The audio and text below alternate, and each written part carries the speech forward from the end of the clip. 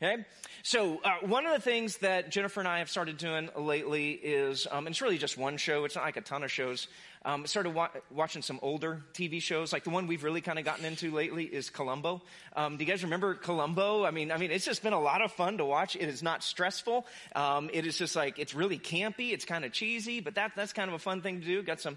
I know some people were telling us the other day, they started binge watching Murder, She Wrote. And so, it's just kind of amazing, just the stuff that is out there. But it's an old show, came out in the 60s, The Twilight Zone. Anybody remember The Twilight Zone with Rod Serling? So there was an episode back in 1962. You can find it on YouTube. I think it's called The Howling is the official name of the episode. But in this story, there's this American, he's going backpacking through Europe, so probably in a gap year or something like that after college or before college, and he's just kind of going through and doing that stuff, and he's in this like just blinding like storm, just rain falling everywhere. And so he finds this medieval castle. And so he just kind of like stumbles up to it, knocks on the door, and he ends up finding out that it's a hermitage for a bunch of monks who live there. And they, after some convincing, they agree to let him come in from the rain. And so he goes into the castle. Well, later in that night, he's just kind of exploring some stuff, and he finds that there's this like one room. It's like a cell with a guy locked behind it, and there's this old wooden staff that's got the door bolted shut. And the prisoner says to the American, he's like, hey, these guys have taken me prisoner. They're holding me captive. They won't let me out. And the head monk, a guy by the name of Jerome, that dude's nuts, all right? He's just crazy, and he won't let me go. And so this prisoner, he looks like a really nice guy. And so the American's just like, well, man, I wonder what's going on. So he goes to Brother Jerome, and he's like, what's up with the dude in the cell? And Jerome says, well, that person is actually Satan. It's the devil himself. It's the father of lies. And the staff that is across the door that's bolting him shut, keeping him in there, is the staff of truth. That's the only barrier that the devil can't cross. And so that claim makes the American go, okay, this dude's lost his mind. He's, cuckoo for Cocoa Puffs. He's gone bananas. He's mad as a hatter. He's cray-cray. He's just like, he's just messed up. And so as soon as he gets the chance, he goes down to the cell and he releases the prisoner, pulls the staff back. But as soon as he opens the door, the guy like starts growing horns, and then he like just turns into this hideous looking demon. And then just like that, he's gone. Just in a puff of smoke. And so the American is just like, oh my gosh, what did I do? And so he goes to Jerome and he tells him, he's like, I think I let the devil loose, and Jerome says, well, I'm really sorry for you, my son, because for the rest of your life, you'll remember this night and whom you have turned loose upon the world. And this is what he said. The American says, he's like, man, I saw him, but I didn't recognize him. To which Jerome says, that is man's weakness and Satan's greatest strength. So today, we're in week 2 of a series called Healer. And in this series, if you weren't with us last week, if you're kind of wondering where we're going, we're looking at miracles of Jesus. And, Jesus was known as a miracle worker. And as you start to kind of look through his miracles, you see that they'll fall into about 4 different categories. The first one is like just a miracle of healing. We're familiar with those. He'll heal a blind person, a lame person, a mute person, a deaf person. He'll do a healing. There's miracles of protection, which if you were with us for part 1, that was a miracle of protection where he delivers them from the storm. There are miracles of provision to where he's able to just kind of produce things out of nothing, really. Like feeding 5,000 people with just a Happy Meal, or feeding 4,000 people with, a few fish and some loaves. But there's a 4th category. The miracles of deliverance. And that 4th category is where we all just kind of get a little weirded out. Because that is where we're looking at Jesus, how he has power over the darkness, how he has power over the spirit world, and it's power over demonic forces. Now, some of you, maybe watching online or even in the room right now, you're just like, oh man, this is going to get weird today, This is weird stuff, and I don't know what to do, because you're like, I don't even know if I believe in demons and the forces of darkness, and if that's you, I'm glad that you're here, and I would love for you to just, with an open mind, Just listen and observe to what is going on here in this story of Jesus' life from Mark chapter 5, all right? Because that's where we want to look at Jesus' power over the darkness, over the spiritual forces of the world. Because here's the thing. I'm convinced that the greatest trick the devil ever pulled is this, is convincing the world he didn't exist. Okay, that is the greatest trick that the devil has ever pulled, is convincing the world, convincing you, convincing me, convincing those outside these walls that he does not exist. That is our weakness and his greatest strength. So Mark chapter 5, let's look at this story here, a miracle of deliverance, and let's see how Jesus has the power over the dark, and that the dark has no chance against Jesus. So Mark chapter 5, verse 1, we're going to look at 20 verses today, so just follow along on the screen this morning. This is what it says. So they arrived at the other side of the lake, in the region of the Gerasenes. And when Jesus climbed out of the boat, a man possessed by an evil spirit came out from the tombs to meet him. Now this man lived in the burial caves and could no longer be restrained, even with a chain. Whenever he was put into chains and shackles, as he often was, he snapped the chains from his wrists and smashed the shackles. No one was strong enough to subdue him. Day and night he wandered among the burial caves and in the hills, howling and cutting himself with sharp stones. So they arrived at the other side of the lake. So this is the same day, this is the same evening that we looked at last week whenever Jesus calmed the storm. So we're getting late into the evening. It's probably getting close to midnight, but it's the same day. Everything are there. And so can you imagine being one of the disciples in this situation? So you've just gotten out of a boat where Jesus told a storm, sit down, shut up, and be quiet. And the winds and the waves, everything calmed down. And you're like, yo, that was crazy. He's like, man, it'd be great to get on dry land again. And you get on dry land and you walk over there and here's this like naked guy running at you, screaming, cut it, bleeding, all these kind of things. And you're just sitting there going, what did we sign up for? You know, it's like, shouldn't we be out fishing again? I just think that I would rather do that. What is going on here? But what you see is like this guy is just like completely overwhelmed by these demons that are living inside of him. And so you start to read through this story and you read about the things that are happening. And here, I'll be honest with you, there was a period in my life to where I really struggled with some of this thought, because like our modern ears hear this and it's just like, is that really demonic, you know? I mean, or are we really dealing with demonic stuff, or are we dealing with like mental illness? Like I can remember sitting down and talking with one of my mentors, and I was trying to sound smart, which is always a bad idea. And so I was like, hey, do you think, you know, whenever you're reading through the Bible and you're reading about demonic possession and those kind of things, that really what they're just doing is describing things like, you know, schizophrenia and mental illness? And he just looked at me and he said, no, I don't. You know, he's like, stop it. No. And he's like, they knew what that stuff was, and this is something completely different than that. And so, listen, if you're skeptical of it, I get it. But this is something that is out there. The Bible does teach us that there is evil and there are evil forces in the world. In fact, I think that the errors that we can make, really C.S. Lewis just kind of nails it whenever it comes down to this idea of the demonic and the spiritual forces of the world. Listen to what he says. He says, there are two equal and opposite errors into which our race can fall about the devils, okay, about demons. One is to disbelieve in their existence. Okay, they just don't exist. They're not a real thing. The other, this is the second one, is to believe and to feel an excessive and unhealthy interest in them. They themselves, meaning the demons, are equally pleased by both errors and hail a materialist or a magician with the same delight. Do you hear what he's saying? He's like, there are two errors that we can make whenever we come to this idea. One is that we just say they don't really exist. There's no such thing as demons. The other is to just become so fascinated by them that that's all we want to talk about. That's all we want to think about. Only thing we want to read about. Tell me another story about a demon, you know, and we just get so obsessed with it. He's like, no. There's a balance that we have to learn to hold. And the balance is this. The Apostle Paul says it like this in Ephesians chapter 6, verse 12.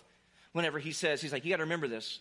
You're not fighting against flesh and blood enemies, but against evil rulers and authorities of the unseen world, against mighty powers in this dark world, and against evil spirits in the heavenly places.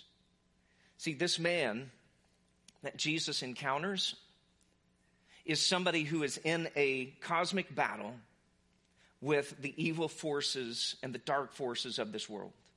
And so Jesus has come to bring healing to this guy's life. Listen to what it says. So while Jesus was still some distance away, the man saw him, ran to meet him, and bowed low before him. And with a shriek, he screamed, "Why are you interfering with me, Jesus, Son of the Most High God? In the name of God, I beg you, don't torture me." For Jesus had already said to the spirit, "Come out of the man, you evil spirit."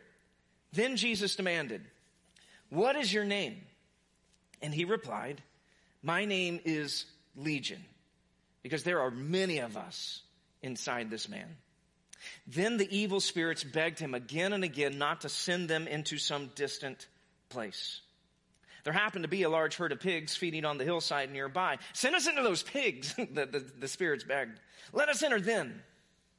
So Jesus gave them, say the word with me, permission. He has power over them. The evil spirits came out of the man and entered the pigs, and the entire herd of about 2,000 pigs plunged down the steep hillside into the lake and drowned in the water. So the demon recognizes Jesus for who he really is.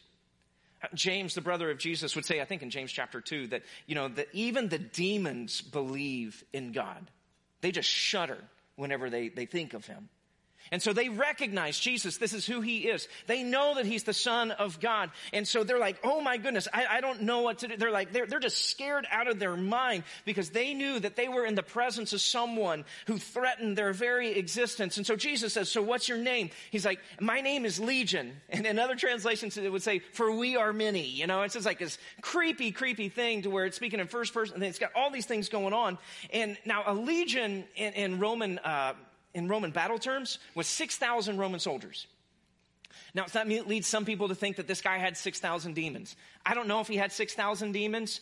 We just know that he had some. And really, can we just say if it's 125 or 2,000, that's a lot of demons in somebody? I actually think one's enough. But so he's got a lot of them there. And so they come there and they make this request because they're like, we know that ultimately we're going to be destroyed. They know their ultimate destiny. And they're like, just don't destroy us right now. At least let us go into these pigs. Let us go off over here and let us do that. And so Jesus gives them permission, and those demons went hog wild. Oh, come on now. They could have been convicted for multiple hogicide. They really, really could. I guess at the end of the day, it was just a bad case of deviled ham. And so, you're welcome. All right, you see? Yeah. But so they just end up, they enter this herd of pigs and they end up falling off and they just run off the side of the cliff. But here's what I think is interesting as you read through what's going on here.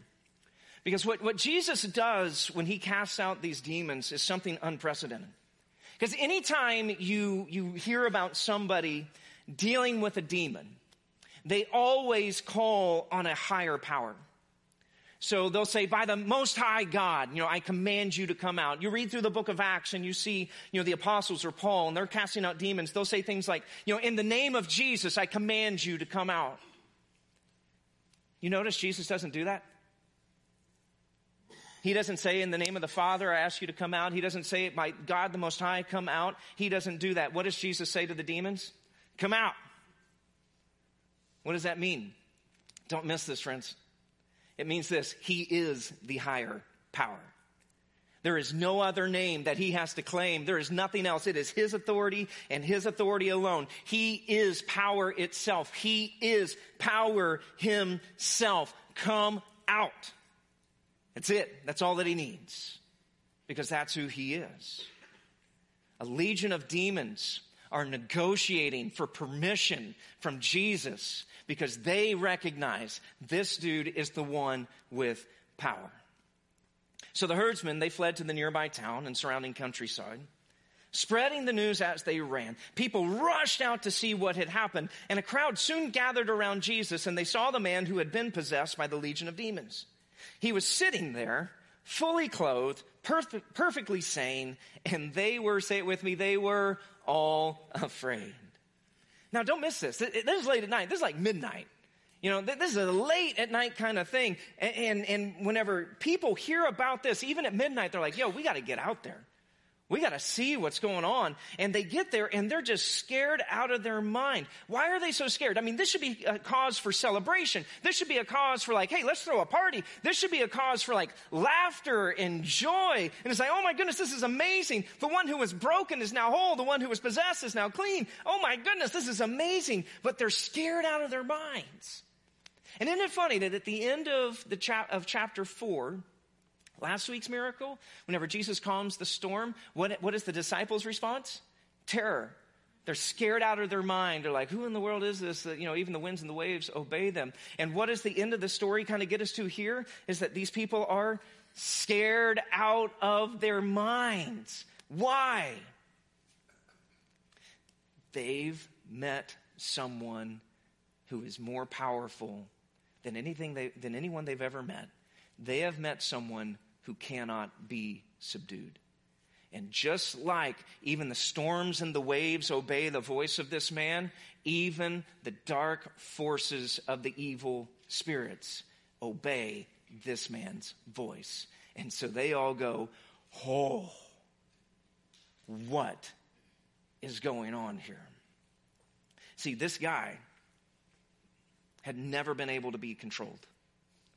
I mean, ropes, chains, handcuffs, none of it worked. But now there is someone who is more powerful, and that is terrifying. So those who had seen what happened told the others about the demon-possessed man and the pigs. And the crowd began pleading with Jesus to go away and leave them alone. So as Jesus was getting into the boat, the man who had been demon-possessed begged to go with him. But Jesus said, no. Go home to your family and tell them everything the Lord has done for you and how merciful he has been. So the man started off to visit the 10 towns of that region and began to proclaim the great things that Jesus had done for him. And everyone was amazed at what he told them. Here's the thing, friends. Demons stay where they're not wanted. Jesus doesn't. He's just like, you know what? Okay, if you guys don't want me here, that's fine. But it is kind of interesting. I mean, it's like, here's a guy that could be like an incredible disciple, that this newly right-minded guy, he's like, man, let me come with you. Let me go do some stuff for you. And Jesus is like, no. I got something else for you to do. I want you to go home. And I just want you to start telling your family and your friends exactly what I have done for you. And you just go tell them about the power that you have witnessed, the power that you have experienced, and you just go be a witness to your family and to your friends. He's like, that is your task. That is your call. You just go to your family, to go to your friends, and you tell them everything that the Lord has done for you. And I'm going to tell you guys this is a spoiler alert. The guy did it. This guy did it, and he was successful, man. Because at the end of Mark chapter 7, if you fast forward to that, Jesus returns to this same area. And instead of them coming to him and going, dude, you got to go. You got to get out of here. Who are you? They instead of rushing Jesus out, they rush to Jesus and they're like, yo, you got to heal us. You got to teach us. Can you do this for us? Can you teach? Can you preach? Can you do some things for us? And they ask him to do all these kind of things. They're bringing his sick. They're sick. They're bringing the broken. And it's in this exact area that Jesus ends up feeding 4,000 people with 7 loaves and a few fish. How in the world does this area go from a place that's saying, y'all, you got to get away from us, to where Jesus is able to feed thousands in one sitting? One person received a task from Jesus. You go tell your family and friends what I've done for you. And he did it. And so whenever Jesus comes back, he's able to perform even more miracles. What an incredible witness for what God had done in his life. So that's the story. So we've seen the story. Let's consider the significance of the story. And in this story, let's just look at it and say, let's look at the power of evil. And in this, let me give you two warnings. These are very similar to what C.S. Lewis said. Here's the first warning. Never overemphasize the power of Satan in your life. Never overemphasize the power of Satan in your life. Now, you have probably met people like this. People who overemphasize the power of the devil in their life. I mean, they're the people that blame the devil for everything. You know, it's like, man, I was pulling into Kroger and I had a perfect spot and then the devil just took it away from me when somebody just pulled right in there. You know, or it's like, man, the devil, man, he was really after me today because my phone fell into the toilet, you know, because the devil knocked it out of my hands, you know, and it's like, you can't blame every problem you have on the devil because that's just not how it works. You know, you can't go, well, I'm broke because of the devil. It's like, no, I don't know about that. You know, you might be broke because you bought 3 outfits you didn't need, 2 pair of shoes you didn't need, you got too expensive of a car and too big of a house. That might be why you're broke. It might not be the devil's fault. You know, so you can't blame every problem on the devil because contrary to what you may think, he did not make you eat all of that. Okay. And so it is not his fault. So don't overemphasize the power of Satan in your life. But here's the second warning. Never underemphasize the power of Satan in your life. Don't underemphasize it. Peter, who was there that night, saw the naked demoniac running and screaming at him, saw Jesus, cast demons out in multiple instances, cast demons out on his own. This is what he says in 1 Peter chapter 5, verse 8. He says, stay alert and watch out for your great enemy. Who is it? The devil. Because he prowls around like a roaring lion looking for someone to devour. So stand firm against him and be strong in your faith. Don't underemphasize the power of Satan. So in other words, while not every problem is caused by the devil, I would also argue that more problems than we realize are caused by the forces of darkness. You tracking with me? There's a tension today, isn't there?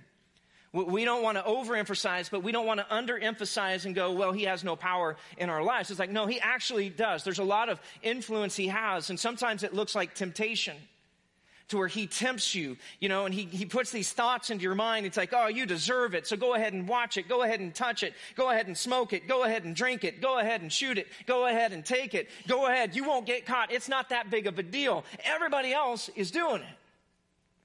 And so he uses temptation to come against you. Sometimes it's distraction from God's will for your life. And he'll start to put thoughts in your head. It's like, really all roads lead to God anyway. So you don't just need just Christianity. You could throw a little Buddhism in there, a little New Age, a little Wicca. All those kind of things. Just mix it all up together. Because really, the Bible's not true. You don't need church. You can make your own path. Just kind of distracting you from God's will. He can inflict suffering. The devil's job is to steal, kill, and destroy.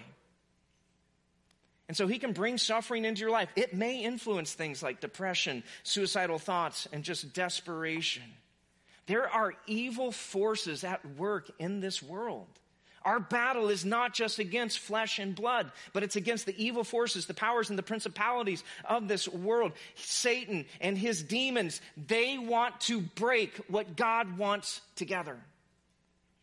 So the caution is, don't overemphasize his power, but don't you dare underestimate his power. But here's the good news. If you're a Christian, we don't fight with our power. We fight with Christ's power. Okay? That's what we do. We don't fight with our power. We fight with Christ's power. Say it with me. We don't fight with our power. We fight with Christ's power. Say it with some gumption. We don't fight with our power. We fight with Christ's power. Personalize it. I don't fight with my power. I fight with Christ's power. That's what's going on here. And so we're going to fight in the power of Christ. And so how do we do that? How do we fight? This is it. This is a simple way to think about it. That means we're going to do what's natural and ask God for the supernatural. We're going to do what's natural and ask God for the supernatural. So if you're dealing with temptation, okay, what are we going to do? Let's do what's natural. And let's identify the temptation and let's say, okay, what do I need? That means I need accountability. That means I need to put safeguards in my life. Maybe it means I need to put restrictions in my life and do these things and say, this is the natural thing. But at the same time, I'm going to pray on a daily basis. Lord, help me to not be given into temptation. You have promised me that no temptation seizes you except for that which is common to man, that God will provide a way out. And so God, I'm asking you, give me the way out. That's the natural, put the boundaries in place. The supernatural, God, deliver me from evil. And whenever you're battling a health issue, what do? Well, we're going to do the natural thing. And what is that? You go to the doctor, you listen to what they say, and you get the treatments that you need to do. But at the same time, we couple it with the supernatural to where we say, God, I'm calling on you for divine healing. Would you please heal me from this and deliver me from this disease? You with me? You know, if you get to this place to where it's like you've got a child and they're rebelling and you don't know what to do, you do what is natural.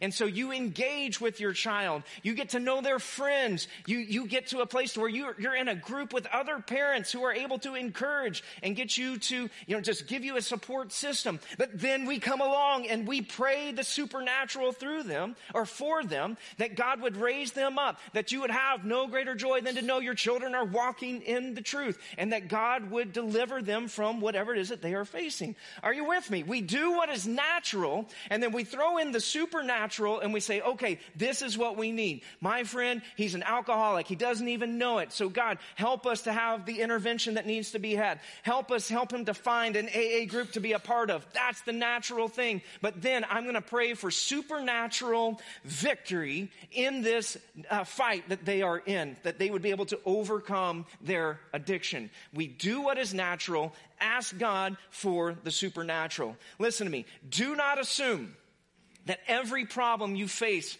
is the result of demonic influence. And don't assume that any problem isn't.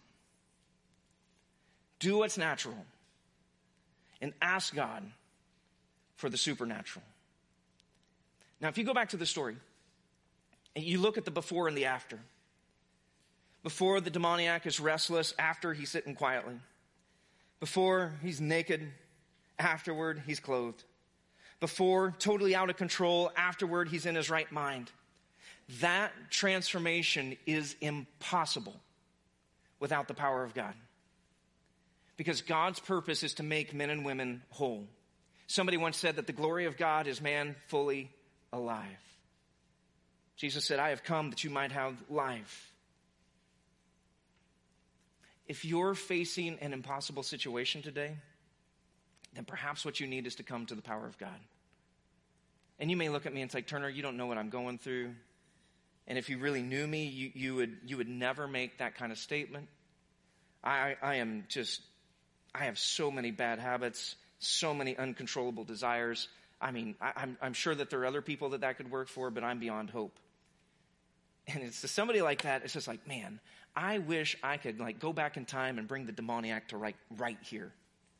And let him stand up right in front of everybody. And he would listen to you argue with him and go, I'm too far gone. I can't do this. And I think he would just look and say, yeah, I beg to differ here for just a second. Because there's hope in one person. And that person, his name is Jesus. And Jesus may use a variety of ways to accomplish his purpose, but never forget that the ultimate answer to your problem is a person. It's Jesus. Because here's your bottom line. Our enemy is strong, no doubt. But Jesus is stronger. Our enemy is strong. We fight a roaring lion, prowling around. But Jesus is stronger. So the challenge this week is, if you find yourself in the midst of this, is, hey, let's identify the battle here. What's going on? What kind of fight are we fighting? And then let's identify the natural things that we need to do. What are the steps that we need to take? And then you start praying and you start enlisting other people to pray for the supernatural in your life as well. Because this story is a story of deliverance. It's about the power of Jesus to drive out evil, showing that Satan can possess a mind, possess a town, but in the end, Jesus is able to drive Satan out and to destroy the work of the devil. That Jesus can take the worst that the devil can do, and he can still bring healing in our lives. John, who would also have been there that evening, he would later write that the Son of God came to destroy the works of the devil. That's what he came to do, to destroy those works. And that's what Jesus is doing here in the life of the demoniac. He is destroying the work of the devil in this one man's life because Jesus came to fix what is broken, because the power of Jesus is greater than the power of darkness. See, so many people think that darkness is the opposite of light. Darkness isn't the opposite of light.